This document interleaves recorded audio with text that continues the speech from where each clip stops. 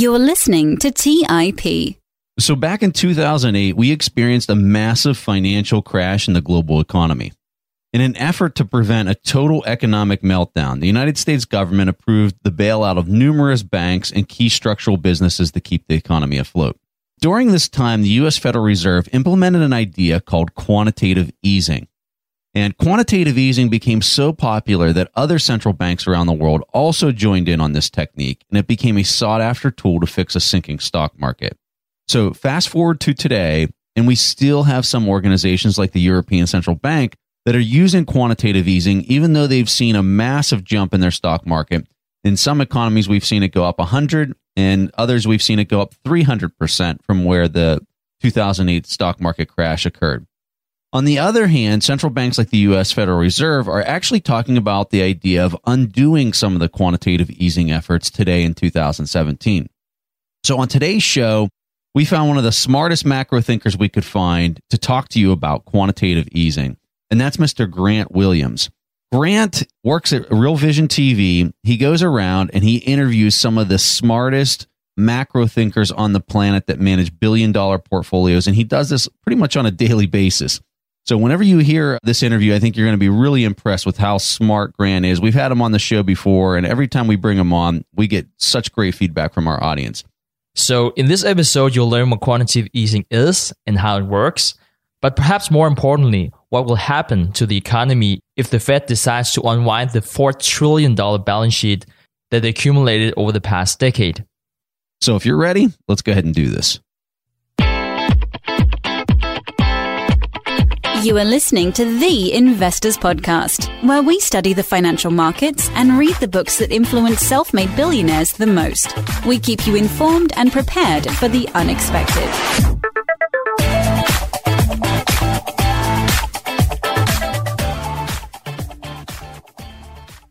Hey, how's everyone doing out there? Great to have you guys with us. I'm accompanied by Grant Williams, and we are so pumped to have you back on the show here, Grant. Thank you so much for taking time out of your day to chat with us. Oh, Preston, I'm flattered to be asked. Thanks for having me. So, Grant, I want to jump right into this. And, what we're trying to accomplish with this episode is really kind of talking about quantitative easing in general, and then really talking about the path forward, because now we got the Fed and some other banks, not the ECB, but we got some other banks that are saying that they're going to try to start unwinding some of this stuff. So let's talk about quantitative easing up front. For a person listening to the show, they probably hear us talk about quantitative easing from time to time, but maybe don't really understand the mechanics of what's happening. And it's really quite simple, but I want you to explain in layman's terms so anybody can understand this. What's happening when a central bank executes this quantitative easing? Sure. Well, I mean, look, you're absolutely right. It is very, very simple. Simply put, the Fed just adds credit to the reserve accounts that the banks hold with them, and in return, they buy treasuries and mortgage-backed securities. I mean, in a nutshell, it's that simple. But what it's designed to do, the next order of effects, buying those treasuries, the Fed is trying to lower rates and keep them low, and that, in turn, is supposed to encourage people to borrow, which is meant to stimulate the economy. And then in this perfect world, once the economy has successfully been stimulated by this very simple scheme of theirs, then they simply sell the bonds that they bought back to the market, lower their balance sheets again, and there's no adverse side effects, either on the way in or the way out. So then that's pretty simple, right? I mean, what could possibly go wrong? I mean, I guess the best way to get a sense of how far detached we are from that very simple idea, if you think back to what's happened with quantitative easing, and I'll just pick the Fed. I mean, the Japanese are on QE19 at this point, and perhaps we could talk about those a little bit later. But the very first, I guess, piece of QE, if you like, was the TARP program. If you remember right, at the crux of Lehman's, they threw $800 billion at the market to buy assets. And so that was effectively the first instance of QE that the Fed tried. At that point in time, it's worth remembering that their balance sheet was somewhere between $700 and $800 billion. So they basically doubled their balance sheet overnight.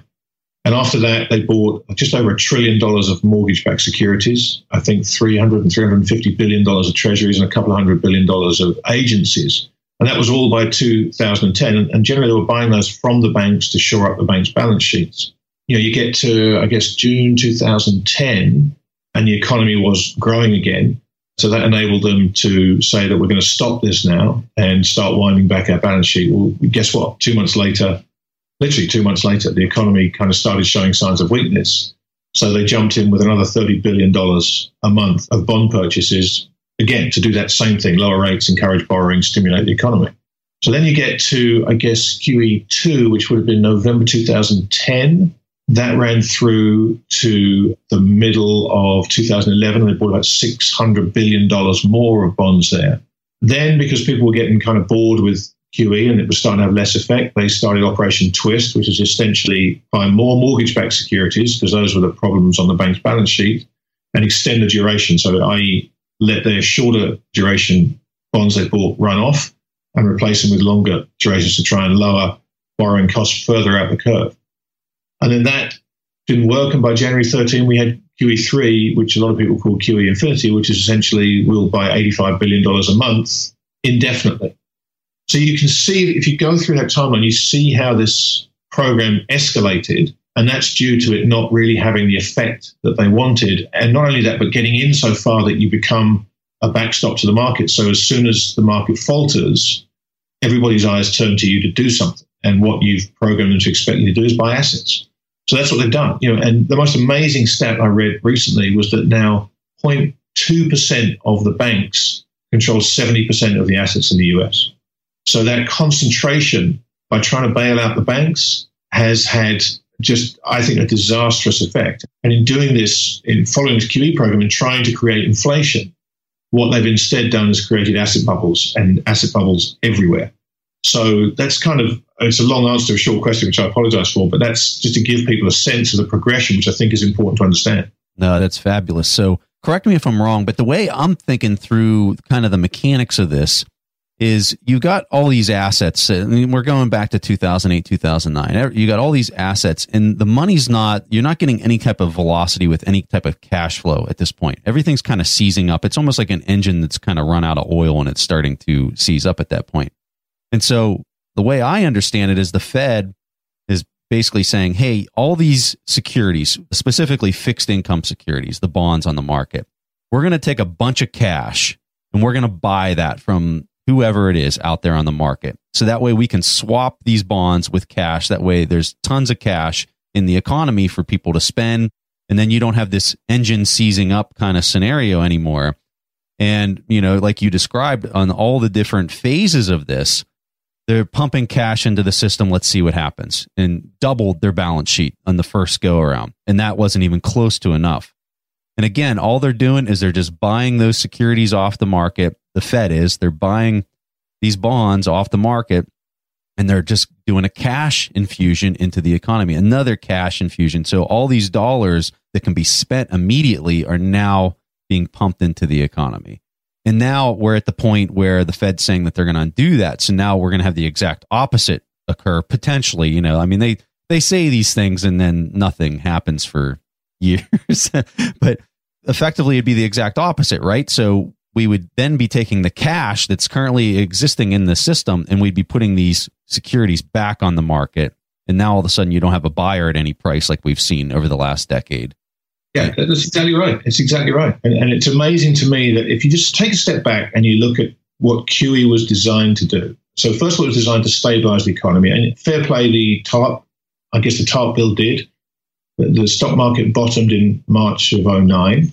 It's been a very weak recovery. It's certainly not the kind of recovery you would expect to get for $4.5 trillion of stimulus, but the economy's recovered. But all the way through that, we've seen the unintended consequences in Vancouver house prices, Toronto house prices, this equity market being at levels and valuations the like of which we've never seen, and companies borrowing billions of dollars to buy back stock because it's cheap to borrow the money, but they're not really feeling like the economy is something they can put capital investment into. So they'd rather buy the shares back and try and produce a return for their shareholders that way. What staggers me is the idea amongst the central bankers that, having seen the unintended consequences, but perhaps refusing to acknowledge them, they seem to believe that we can reverse this process and have no unintended consequences the other way. I see it the same way. So they've raised the federal funds rate, which is the borrowing cost for, tomorrow. It's not this long-term borrowing cost on the 30-year, anything like that. They've been just adjusting the federal funds rate on the short end of the bond yield curve. And it really hasn't had, I was expecting a lot more pullback in the market by them doing that. But you know what? The market has just been screaming since they've done a couple rate rises. Now, they haven't raised it a lot, but they've raised it a little bit, which is tightening that money supply. And it's not the same as going and reversing QE, which is what they're talking about by basically selling off their balance sheet. But it is having a contraction or a credit tightening event by them raising that federal funds rate. Do you see when we get into them potentially unwinding the balance sheet that it's just a completely different ball game than what they've been doing with adjusting the federal funds rate? Yeah, I think it has to be. Interesting enough, people kind of don't tie the two together, but when they first raised rates back in December of, I guess, 2015, if you remember, January and February, the market fell out of bed. We had the biggest correction we've had for several years, and people kind of don't tend to put the two together. But I don't think it's any coincidence that the market had two very, very weak months immediately after that first rate hike. There was a kind of a delay, but it was over Christmas. The markets were quiet. When people came back in January, the market spent 2 months falling. And what did the central banks do? They stepped in with all kinds of assurances. They were jawboning themselves crazy. And I think that strong reaction from them, that almost desperate reaction to try and stop this, is what perhaps has allowed them to gently raise rates subsequently, because the markets now once again think, okay, well, if the markets fall, they've got our backs. I don't think it's possible. Well, they've proven it's impossible to expand a balance sheet by $4 trillion without creating problems to deal with another day. So it stands to reason that by trying to do it the other way, you either unwind the problems you've created, which means a massive fall in asset prices, or you create a wholly new set of problems. But there is no way to do this with no pain. And the idea that if you do it slowly, it'll all be okay is laughable. I mean, it really is laughable. So, there is going to be some pain that the market is going to try and inflict upon them. The only question to me is, how strong is their resolve? And I think Stanley Fischer resigning this week out of the blue is a sign. So somebody said to me, who shall remain nameless, but they said that the day they heard that Alan Greenspan had stepped down, because you remember they kept him on because apparently they couldn't find his replacement, even though it turned out it was the guy sitting in a chair next to him. But he stayed on for a little while after his term ended, and a friend of mine said the day I heard that he'd stepped down, 100 days shy of becoming the longest ever serving Fed chair, I put my house on the market, because I knew the only reason he would step down that shy was he didn't want to be there when something he saw bad happened. So, it's little signs like this. And I just, forget all the finance aspect of it. If you think on a real world basis, what these guys are trying to do, the sheer impossibility of it is almost overwhelming to me. Yeah. No, I agree. And it's funny you said the thing about Stanley Fischer, because I thought the exact same thing when I saw he was resigning out of nowhere. Yeah. For personal reasons. They don't really say anything else. And I wasn't expecting him stepping down at all. And it's like, why is he leaving? What's the real story here? And I mean, he's the number 2 guy at the Fed.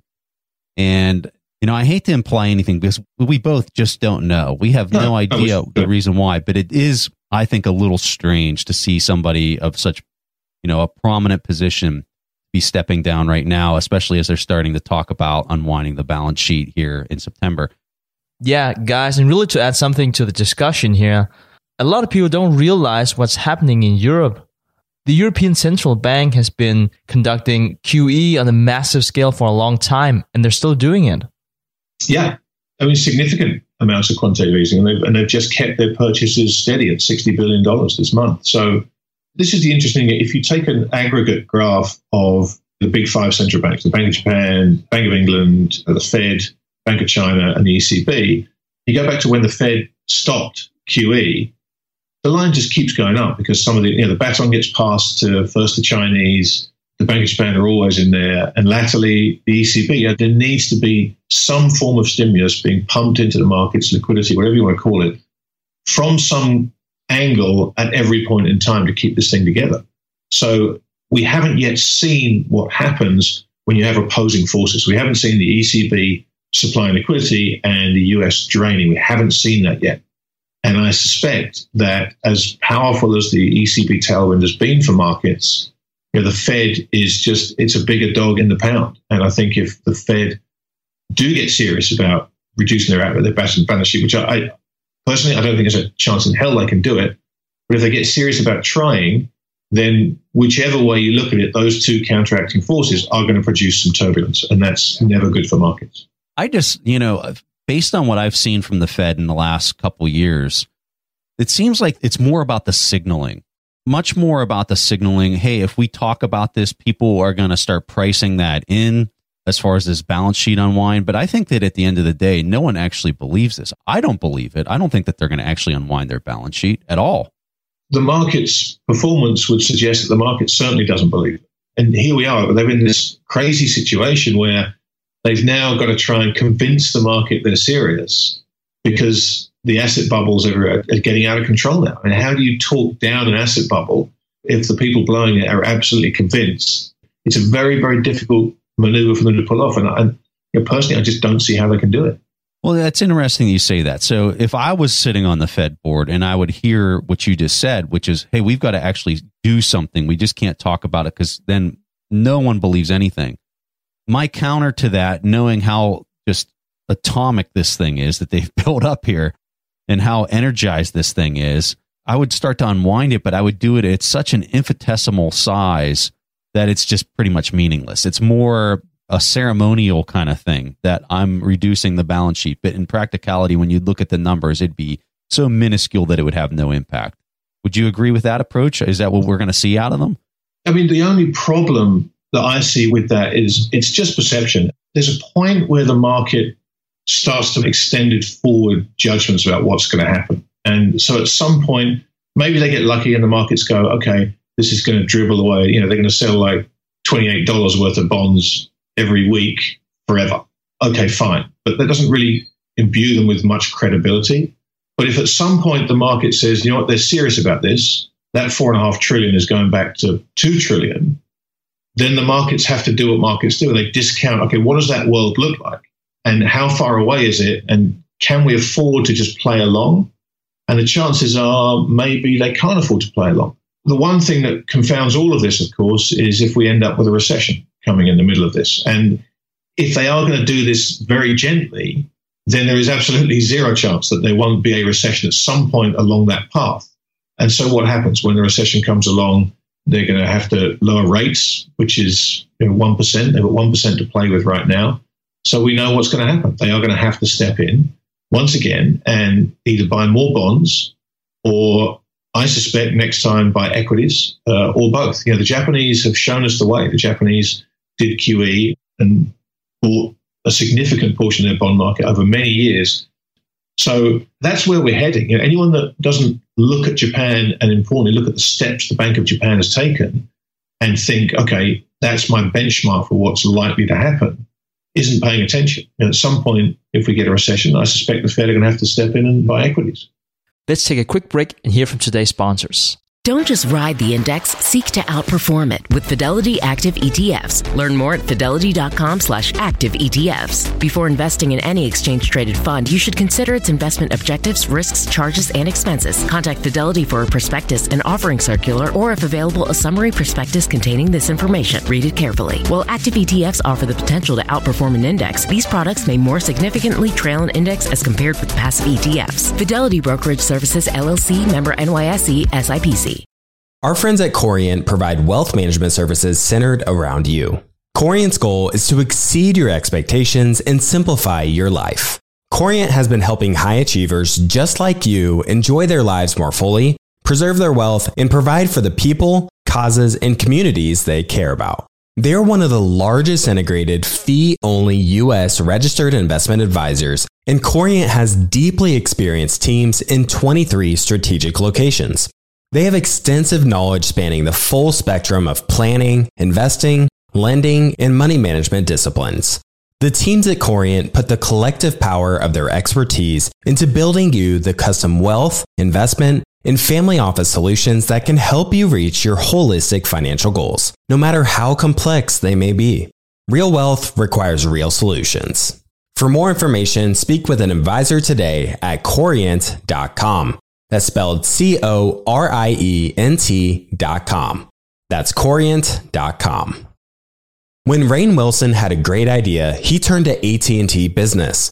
They assured him no matter how out there his idea may be, they had his back. So he came up with this, a talking pillow designed to put you to sleep, backed by a reliable network and the only network with built-in security controls. And thus, Sleep with Rainn was a hit. Take your business to the next level at business.att.com. That's business.att.com. All right, back to the show. Yeah, and I think Warren Buffett and Charlie Munger agree with you, Grant. And it's really interesting because they always ask these questions about macro, and they always talk about how they refuse to talk about it, how they can't predict the future. But if you really are reading into the tea leaves here, I think it's evident that they see the US going down the same path as Japan. You know who's done some fantastic work on this is Mark Yusko, and Mark's put some great charts out that show all kinds of different metrics that show that the US is basically 12 years behind Japan. If you overlay the US and Japan, whether it's debt to GDP, whether it's a balance sheet, whether it's equity markets, lag it by 12 years and you get very, very good matchups. And it makes sense. I mean, it really does make sense, and that's kind of worrying. Yeah, and so we all know how that story ends, which is the market will be down by 75% into the coming decades. I mean, that's what played out in Japan. Now, I know there's probably people that are listening to this that would say, well, that's never going to happen here in the U.S. And I would tell you, read up on Japan and try to understand what's going on, because that might be a real possibility, simply because there's no juice left for the Fed. The Fed's running out of all their ammunition. They can only buy so much of this before they peg interest rates at 0%, and things then start playing out in a different manner. And that's really what we've got going on. You know, the thing that I think a lot of people lose sight of with quantitative easing is it's almost like you've got this person that'll buy at any price. I mean, that's effectively what it is. It'd almost be like having, you know, you've got your lemonade stand, okay, and mom and dad come by to buy your lemonade because they're the only people that are going to buy it in the neighborhood. And they're going to pay any price. So as the kid, you could say, hey, I want $10 for this cup of lemonade. And mom and dad are like, yeah, sure.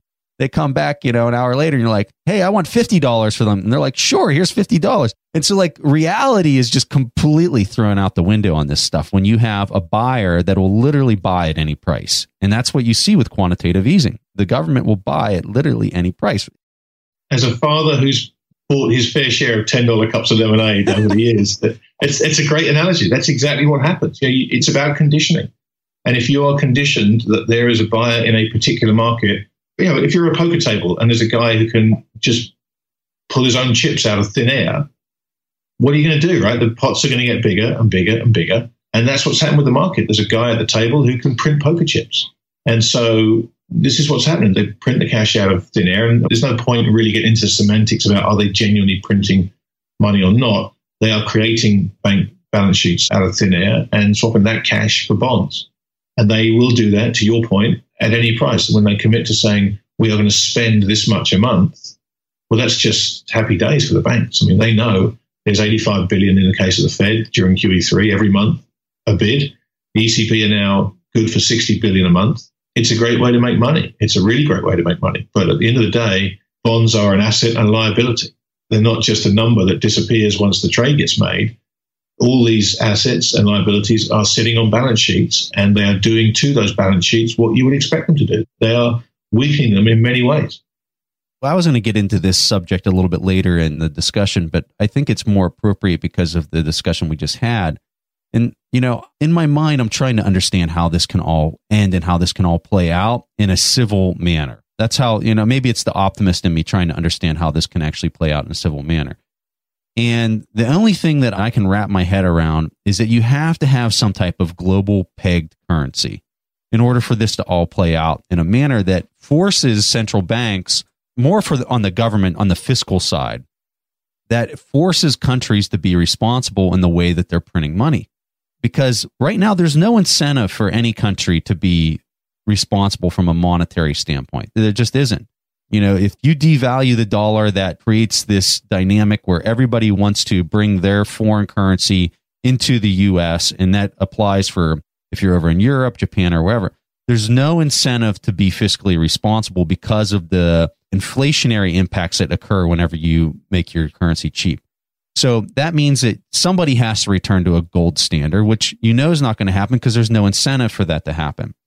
So here comes this idea that in order for there to be some type of global peg, you have to have some type of global currency. And I know Jim Rickards has this SDR, special drawing rights narrative that he talks about. That's going to be the thing that maybe goes.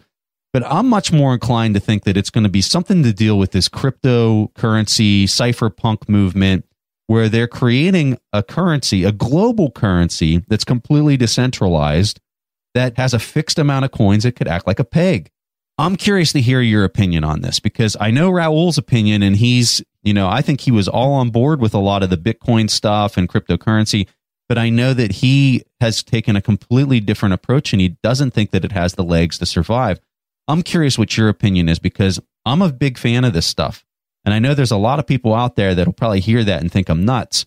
But when I'm thinking about the solution to how all this can be solved, from the printing to, buying at any price, that has to end somehow. And I think you got some really, really smart people in the world, specifically out in Silicon Valley, that are trying to solve this problem. And they have huge network effects built around cryptocurrencies. I'm really curious to hear your opinion on how that weighs into all of this. Yeah, I've done a lot of reading about this. I would never in a million years claim to be any kind of expert on it. I'm fascinated by it, as you are, as I think anybody is who's paying attention. And I always start by just separating the currencies from the blockchain. I think the blockchain is here to stay. The blockchain is revolutionary. Best way I've had it put to me was it's triple entry bookkeeping. And you don't go back once you've created triple entry bookkeeping, the same way we didn't go back when the Medicis invented double entry bookkeeping. So blockchain is here to stay, and it's potentially the most revolutionary technology we've seen in our lifetimes. So I'm a huge fan of blockchain. Now, when you dip into the cryptocurrencies, it gets a bit murkier. When you can, on a day like we had earlier this week, when you have Paris Hilton, Floyd Crypto Mayweather, and the rapper The Game each issue their own coins, you realize that this is a tulip bubble of sorts. Now, when you say that, the Bitcoiners jump up in arms. Now, I'm not saying Bitcoin is a bubble. I'm saying the phenomenon of ICOs and coins linked to really nothing absolutely will end in horrendous tears for a lot of But once all that happens and, the petals fall off the ugliest tulips, you are going to have stuff still standing that's going to be very, very important going forward.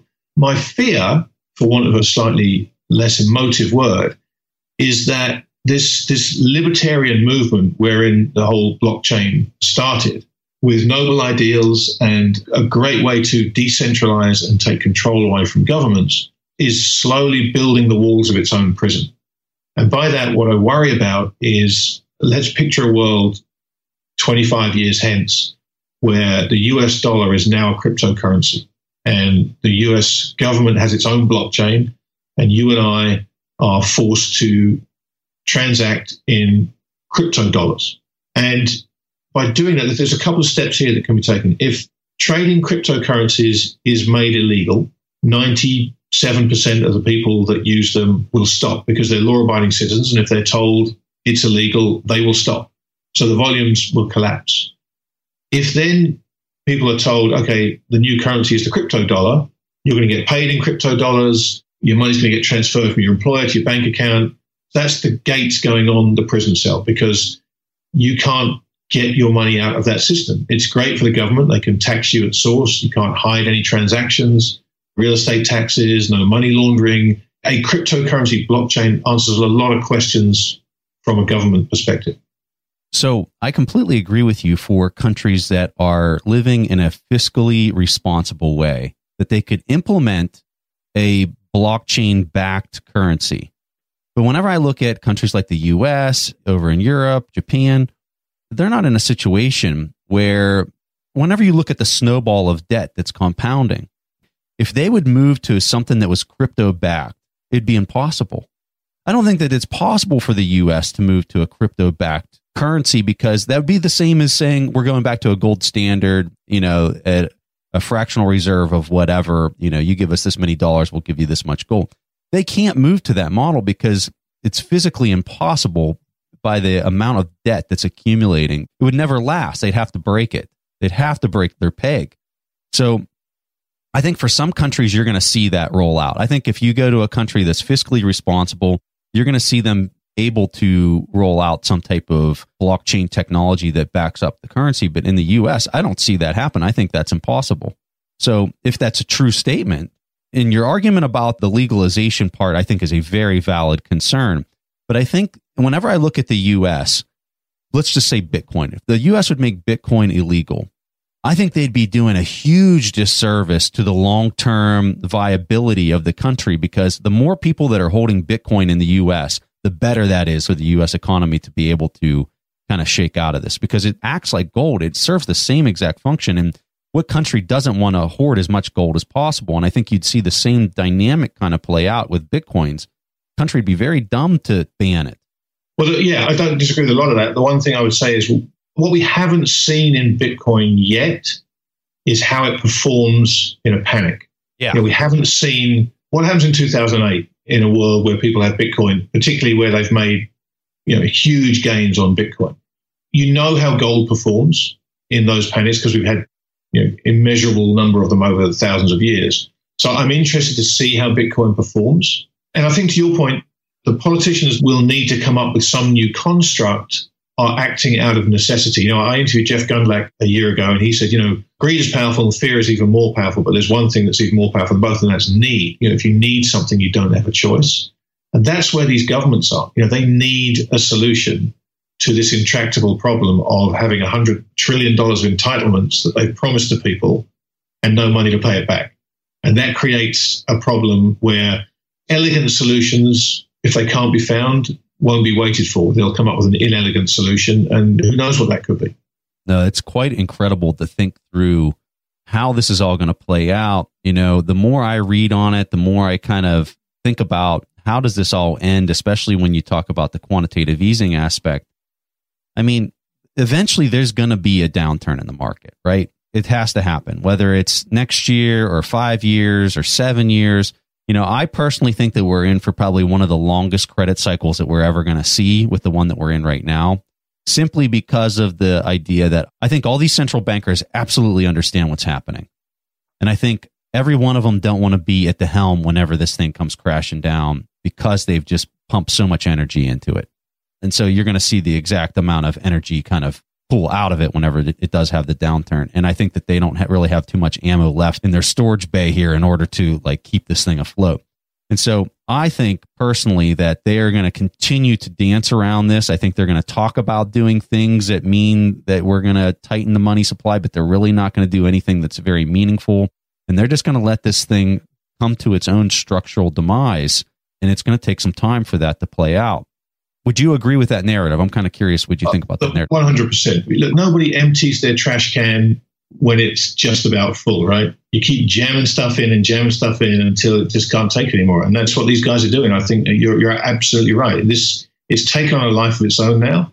And so if you think about when was the last proactive move that a central bank made, I can't think of one. But what I do remember from my career in the city, so it's not that long ago, is central banks getting punched in the face. And that was when the UK had to take the pound out of the ERM back in 1992. They said the day before, there is no way we are leaving the ERM. And they woke up the next morning and they backed out because the market had basically seen their weakness and pounced. That's the famous day, Black Monday, that George Soros made $1 billion. That happens from time to time. And the central bankers have had the upper hand for 9-10 rounds since 2008, but they're tiring. And when you get to the end of the rounds, one punch can cause a lot of damage. And I don't know what that punch is going to be, but I know that volatility will not stay at all-time lows forever. I know that volatility in a world which is inherently volatile will pick up. And once that starts to happen again, it just makes the number of valves and levers that they have to try and keep together to keep the lid on this whole thing too many for them to reach. So it's just a matter of time, but that's always the problem, right? We all can see kind of what's going to happen. It's the when. And frankly, I'm amazed it's gone on this long. And maybe they could drag this thing out for another year or two. Who knows? But the more extended we get, the more dangerous it gets to believe that and invest solely on belief. So you brought up an interesting point when you were talking about wondering how crypto, specifically Bitcoin, would perform whenever we get into a market crash condition. And, there's some people that might argue that when we had the meltdown of the government there in Cyprus and also in Greece, during both of those scenarios, we saw a massive surge with Bitcoin in both of those scenarios. Now, I think that if you'd see something play out in a more developed economy, a much bigger economy would probably be a better way to phrase it. I don't think that that's been proven, that you're going to see a flight to the cryptocurrency in that scenario. But I think that seeing that what happened in Cyprus and Greece is quite an interesting thing. And you also saw some stuff down in Chile with the inflation happening down there and a lot of the citizens inside of Chile running to Bitcoin specifically. It's an interesting conversation. Now, something, Grant, I want to ask you, because I've noticed, I went out to this New York event and we talked to various really, amazing investors.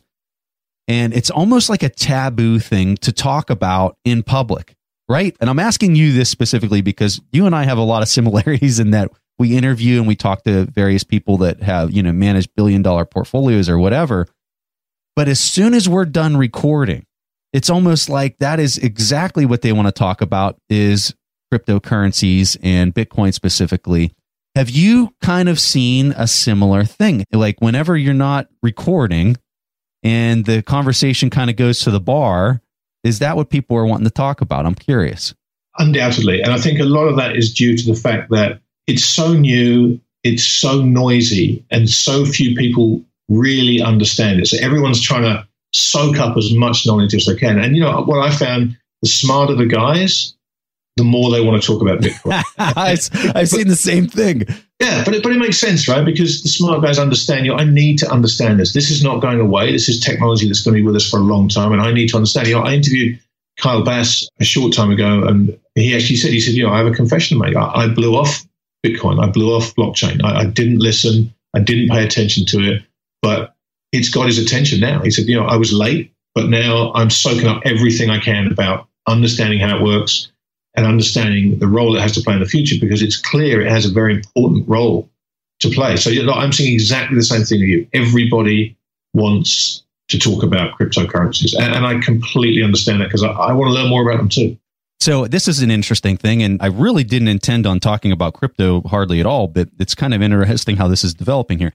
So Howard Marks comes out with his, Oak Tree memos that he puts out, and they're always so awesome. I'm a really big fan of Howard Marks. He's a billionaire that we study.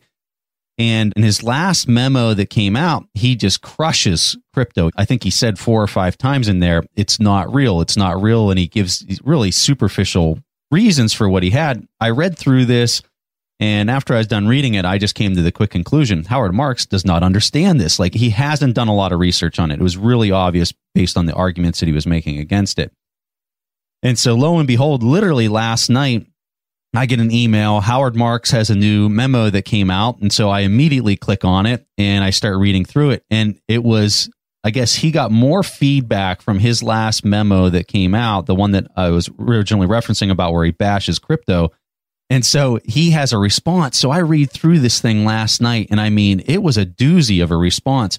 He's there talking to Mark Andreessen. He's talking to all these, referencing all these people, and he's talking about his basically going back on a lot of the stuff that he was saying about cryptocurrency, and basically said, this might be something. And I think it was the most delicate way that he could say, hey, I might have been wrong about what I was writing, and there might be a lot of merit to some of this stuff, and I'm still learning, was basically what he was saying. But I mean, there was a huge write-up on this. I'll have it in the show notes for people if they want to read it.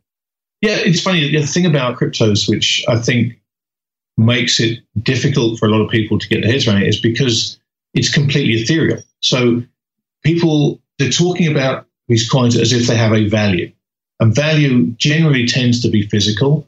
There are things that have sentimental value or whatever, but when we talk about value, particularly investing, it's a physical, it's a tangible asset, it's a stock, bond, it's a house, it's a commodity, whatever it is. So I think the fact that these cryptocurrencies are just code throws a lot of people off. And a lot of people just equate bits and bytes with nothing tangible, therefore it can't really have any value.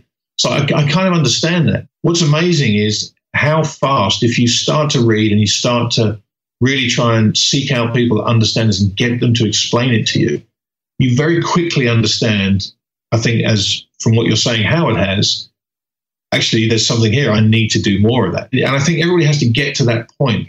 There's two schools right now. There are the schools that see it as a get-rich-quick scheme. A lot of the sort of ardent super crypto fans don't have a clue how it works. They just see the price going up. And if you're not on the train, you're an idiot. We saw that in 99, 2000 with tech stocks. Exactly the same. And then you've got the guys who are building incredible companies, developing incredible technology on the blockchain. And when you talk to those two groups, you have two completely different conversations. You have a group of people, as I said, who it's all about the price. And if you're not buying Bitcoin, you're a loser.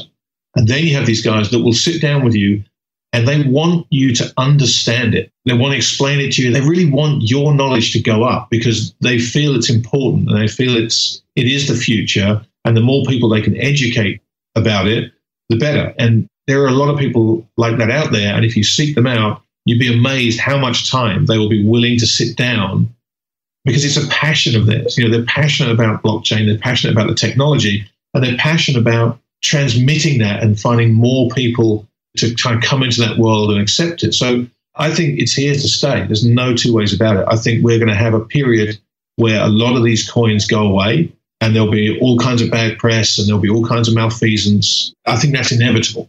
But once we get through that, I think Kyle said this to me, he said there's going to be one big step change in the Bitcoin community and then it'll find some kind of stability. And I think he's right.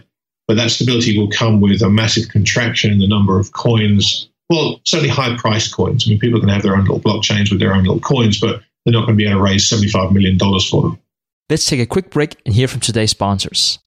If you're looking for the right franchise concept at the right time, an iFlex Stretch Studio franchise is the business for you. iFlex is the newest franchise concept from the founders of The Joint Chiropractic. With over 200 licenses already awarded to our regional developers, there's never been a better time to own an iFlex franchise in your market. An iFlex Stretch Studio franchise offers its clients the best in professional assisted stretching for one affordable price in one beautiful location. Even the Mayo Clinic says stretching can increase flexibility and improve your joints' range of motion, helping you move more freely. Prime regional developer opportunities and franchise locations are going fast. Don't miss this opportunity to get into this rapidly growing health and wellness business from the founders of The Joint Chiropractic. Find out more today. Call 888-994-3539 or visit iflexpodcast.com. Call right now, 888-994-3539 or visit iflexpodcast.com. Kyle, you're connected with a ton of different investors and portfolio managers, and you're just really in the know on a lot of these things. How do you keep up with all the day-to-day headlines for your portfolio companies? Yeah, so I used to have a ton of issues with this, and that was until I started using Yahoo Finance. Really? What's so great about it? So Yahoo Finance is awesome. I have my whole portfolio entered and I can easily see all the top headlines to keep up with the recent news. And each day you get an overview of the major global events that might be moving the market. So I'm ready to easily pounce on any opportunities that come my way. What else can you do on Yahoo Finance's platform? They also have a number of cool features, including a tool that lets you link all of your investment accounts, analyst ratings, and independent research, as well as the ability to create customized charts. Well, now I know that the audience is really going to love this one. And I actually see they have 90 million monthly active users. For comprehensive financial news and analysis, visit the brand behind every great investor, yahoofinance.com. The number one financial destination, yahoofinance.com. Take your business further with the smart and flexible American Express Business Gold Card. You can earn 4 times points on your top 2 eligible spending categories every month, like transit, U.S. restaurants, and gas stations. That's the powerful backing of American Express. 4 times points on up to $150,000 in purchases per year. Terms apply. Learn more at americanexpress.com/business gold card. All right, back to the show. Yeah, I think most of the concern, when you're talking about the bubble in this stuff, really kind of comes out of the Ethereum side with the initial coin offerings that you're referencing there, which is completely detached from Bitcoin itself. And this is something that if you don't know anything that we're talking about right now, I'd tell you, go out, read a book. One of the books that I really liked was called The Age of Cryptocurrency, fantastic book that really kind of gives you a base fundamental understanding of kind of what we're talking about. All right, guys. So let's shift gears here a bit. And Grant, I watched your interview with Richard Koo the other day, and Richard Koo is a super smart economist, and he's been doing a ton of study into what we're talking about today, about quantitative easing, what's happening in Japan, what might happen in the US. And Preston and I have been a big fan of his work for quite some time. Actually, already back, I think it was episode 32, we had an episode about balance sheet recession, which is what he's known for, and also the quantitative easing trap that we already back then talked about would have a huge impact on the financial market. So, Grant, could you tell us about the main thesis he had and what we and the audience can learn from that discussion? Yeah, he's a brilliant man and super nice too. He was just so gracious with his time. You know, Richard's famous for this concept of the balance sheet recession. And if you think about it, it actually makes perfect sense. He's talking about you've had a massive buildup of debt, you've had a massive inflation of asset prices, and then you get the bust. And what happens is investors, entrepreneurs, consumers, they hunker down and they don't want to invest. They're traumatized, effectively, is what's happened. So they may still have decent cash flow, but they're going to take that cash flow and use it to pay down debt instead of investing, instead of spending it in the economy. So you get into this stuck situation where the money won't go back out into the economy. You know, and I think we've seen this so clearly. Where Richard and I diverge slightly is his solution, as is a lot of people's solution, is the government steps in and takes the place of that spending by consumers and businesses until such time as the economy is back on its feet and people have forgotten the trauma and they're happy to come out of their shelters and start spending their money again. That's in a nutshell what it's all about. And his book is brilliant. The evidence he puts forward is absolutely brilliant. TARP was a perfect example of that.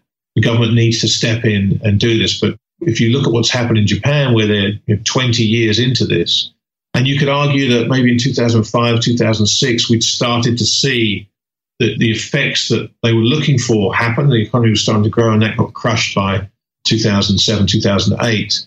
But that was still 15 years after they began this thing. So it's yet to be proven if this works or not, but it's yet to be proven that it doesn't work. So we're kind of in that twilight zone.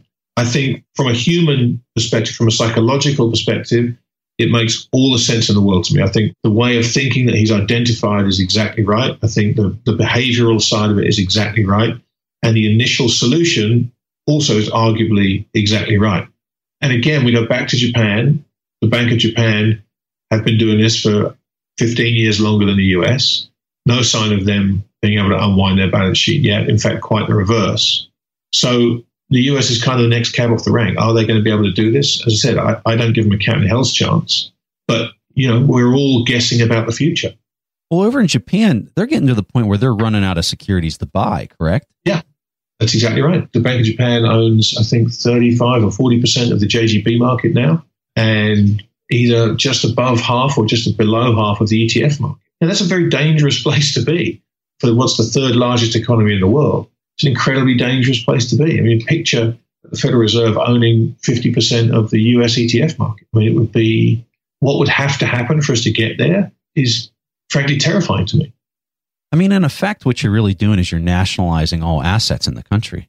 That's exactly what you're doing. It's almost like you're in this autocratic form of government where now the government owns every single business, but it was done in this manner where cash or liquidity was swapped for all the assets, and then all of a sudden it's sitting on the government's balance sheet.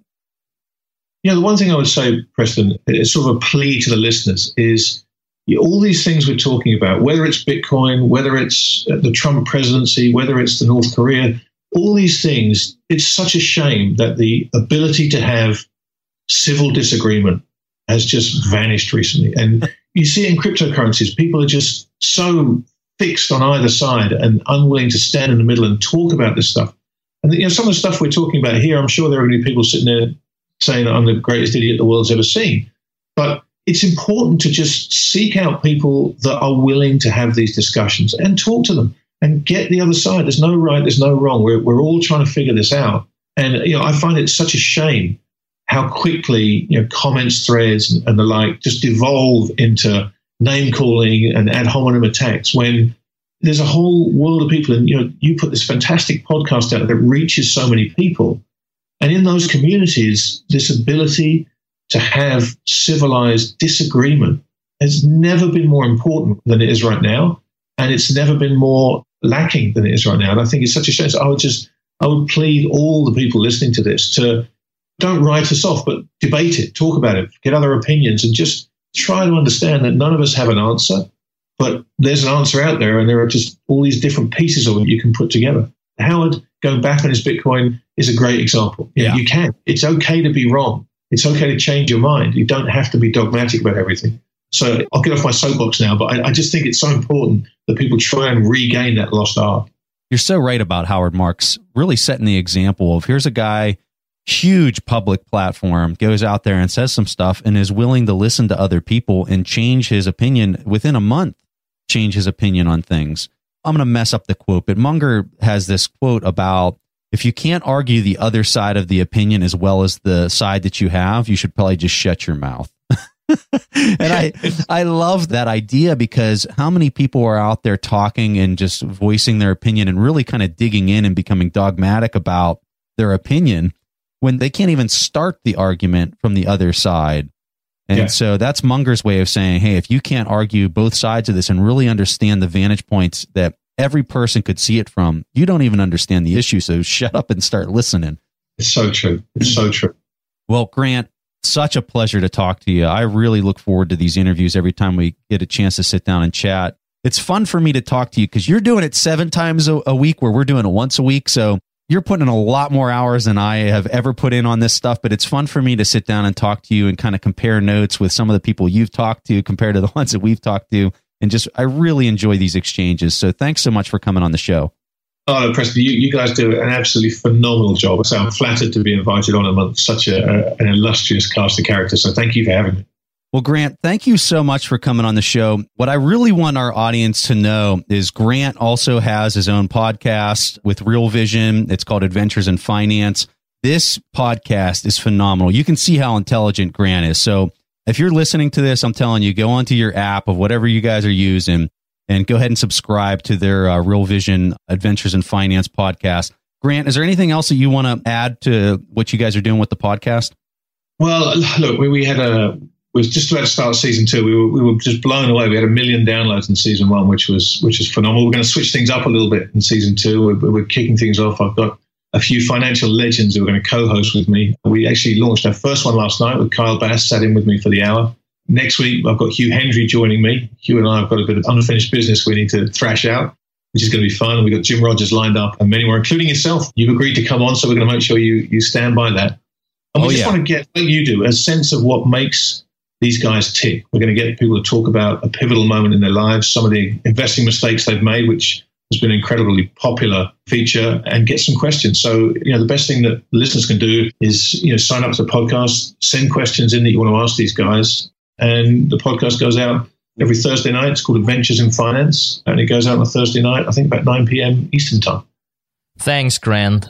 I download your podcast every Thursday, and I highly recommend anyone in the audience do the same thing. And thank you, Grant, for coming on the show. Preston, I really hope we can invite you once again. Preston, again, thank you for having me so much. All right, so at this point in the show, we're going to go ahead and play a question from the audience. And this question comes from Corey.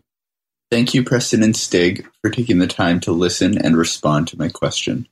I need to start off by acknowledging the incredible amount of time and effort you guys are putting into the Investors Podcast and the tremendous amount of value it has been to me and obviously so many others. Thank you so much for your continued dedication to this world and the quality and volume of information that you so willingly share. With that said, I have a question about interest rates and how they influence individual company valuation. Stig put out a great recap based on Mr. Buffett's book, Tap Dancing to Work, regarding how interest rates affect the stock market. This was really interesting to see so clearly put, but I'm really curious to know how you two factor in the current interest rate when you run a discount cash flow analysis on an individual company, or when you're thinking about the future earnings and growth prospects of a company as it relates to a valuation metric.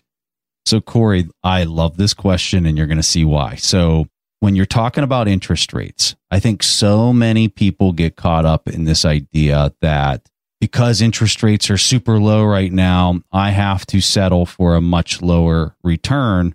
And that might be true if you're buying publicly traded companies or you're buying stocks on the stock market. That is a true statement. But what I would challenge people to do, and this is how I personally think about it, and I know this is how Stig thinks about it too, is think operationally first. How can I create a product? How can I create a service? How can I start a business around an idea that's going to give me a much higher return than 2%, which is where the 10-year treasury in the United States is, and you're probably getting a 3% by being in the stock market. I think that those returns totally stink. And I think that they are a very low return for the amount of risk you assume because of the credit that's in the U.S. economy. That's my personal opinion. So as a result, I'm not settling for a 2 or 3% return, and I'm looking at investing more operationally in my own business and creating assets or services or whatever. I think that's how people need to think. If you don't have that as an option, or you're not comfortable running your own business or any of that stuff, and you want to invest in public markets, what I would tell you is you have to really do a lot of research and you have to settle for lower returns because of how polarized interest rates have become, which has been induced by central banking policy. So that's how I see this. And you can see this playing out with Warren Buffett. You know, when we were at the Berkshire meeting back in May, somebody asked a question about his recent purchase of Precision Castparts. And the business, I think he paid a PE of around 30 on the business, which, you know, gives you about a 3.3% return, assuming that all the net income is free cash flow and whatnot. But that's a really important thing. And when the person asked Buffett, he said, you know, is this something that is a new norm, that we're getting a lower return? We're paying higher premiums on businesses. And Buffett and Munger basically said, yes, that's a new norm. And we're going to have to pay higher premiums to own these businesses, and we're going to get lower returns. So that's my thoughts on interest rates. I'm really curious to hear what Stig has to say on this one. So I'm really happy you brought this up, Corey, because a lot of investors really don't think too much about the interest rate, especially now that it's so low. So it's almost like, let's just forget it. So let's just act if we're investing like there's no interest at all. It's more or less free money. But what you refer to is really crucial. So what Warren Buffett talks about is the so-called 17-year cycles. And the first one that I would like to mention is the one from the mid-60s to the early 90s, and specifically 81. And you saw the interest rate go up from around 4.5% and up to 15%. And this is on the 10-year treasury. You just saw like the interest rate being hiked again and again. And what happened to the stock market? It was more or less flat, even though the P rose and corporations were making more and more money. The stock market barely moved. And then from 81 and then to the next 17-year cycle, then to the late 90s, as some of you might remember, we were approaching the dot-com bubble here. And you saw the exact opposite. So the interest rate was just slammed. And it went down to around 4.5% again. And you saw the stock market perform 11x in only 17 years. I mean, it's almost impossible to fathom that it can go so fast. And a huge part of that, at least according to Warren Buffett, that was because of the interest rate. So, Corey, regardless of what the interest rate is going to do, we don't know. I think there's a lot of opinions whether or not it will stay down or go up or whatever will happen. In the current environment, what it means today is that you have the discount rate that you're talking about, the interest rate, and you also have growth. And when you don't have the availability, for instance, as you saw from the early 80s to the late 90s, to lower interest rate, you simply need to expect another type of growth. So to expect, call it 10% or whatnot, if you're looking at something for a long period of time, it's just going to be really, really hard because the central bank can't go in and support the economy the way that they've been used to. They simply used that remedy too many times now. So I think in your valuations, you should probably just be more modest in your growth expectations in the future. All right, Corey, really appreciate the question. I know Stig and I have a tendency to go long-winded on some of our responses, but we really do appreciate you calling in. Hopefully it was value add for you to hear our response. For calling in, we want to give you the brand new intrinsic value course that Stig and I just completed. We got a bunch of hours of content created there. We've got our intrinsic value calculator built into Excel. We have videos teaching people how to use this stuff. We even have an options portion on how to mix value investing with options based on some of the stuff that Joel Greenblatt's written, all wrapped into this course. So we're really excited to give this to you. completely for free. And if anybody else out there listening to this wants to check out the course, it's on our TIP Academy on our website. All right, so if you want to get your question played like our guests here, just go to asktheinvestors.com. And if you go to asktheinvestors.com, you will see there's a little recorder there. You just hit record and you can ask your question, and then it goes right into our queue. And if we select it and play it on the show, you get access to one of our courses. All right, guys, that was all that Preston and I had for this week's episode of the Investors Podcast. We'll see each other again next week. Thanks for listening to TIP. To access the show notes, courses, or forums, go to theinvestorspodcast.com. To get your questions played on the show, go to asktheinvestors.com and win a free subscription to any of our courses on TIP Academy. This show is for entertainment purposes only. Before making investment decisions, consult a professional. This show is copyrighted by the TIP Network. Written permission must be granted before syndication or rebroadcasting.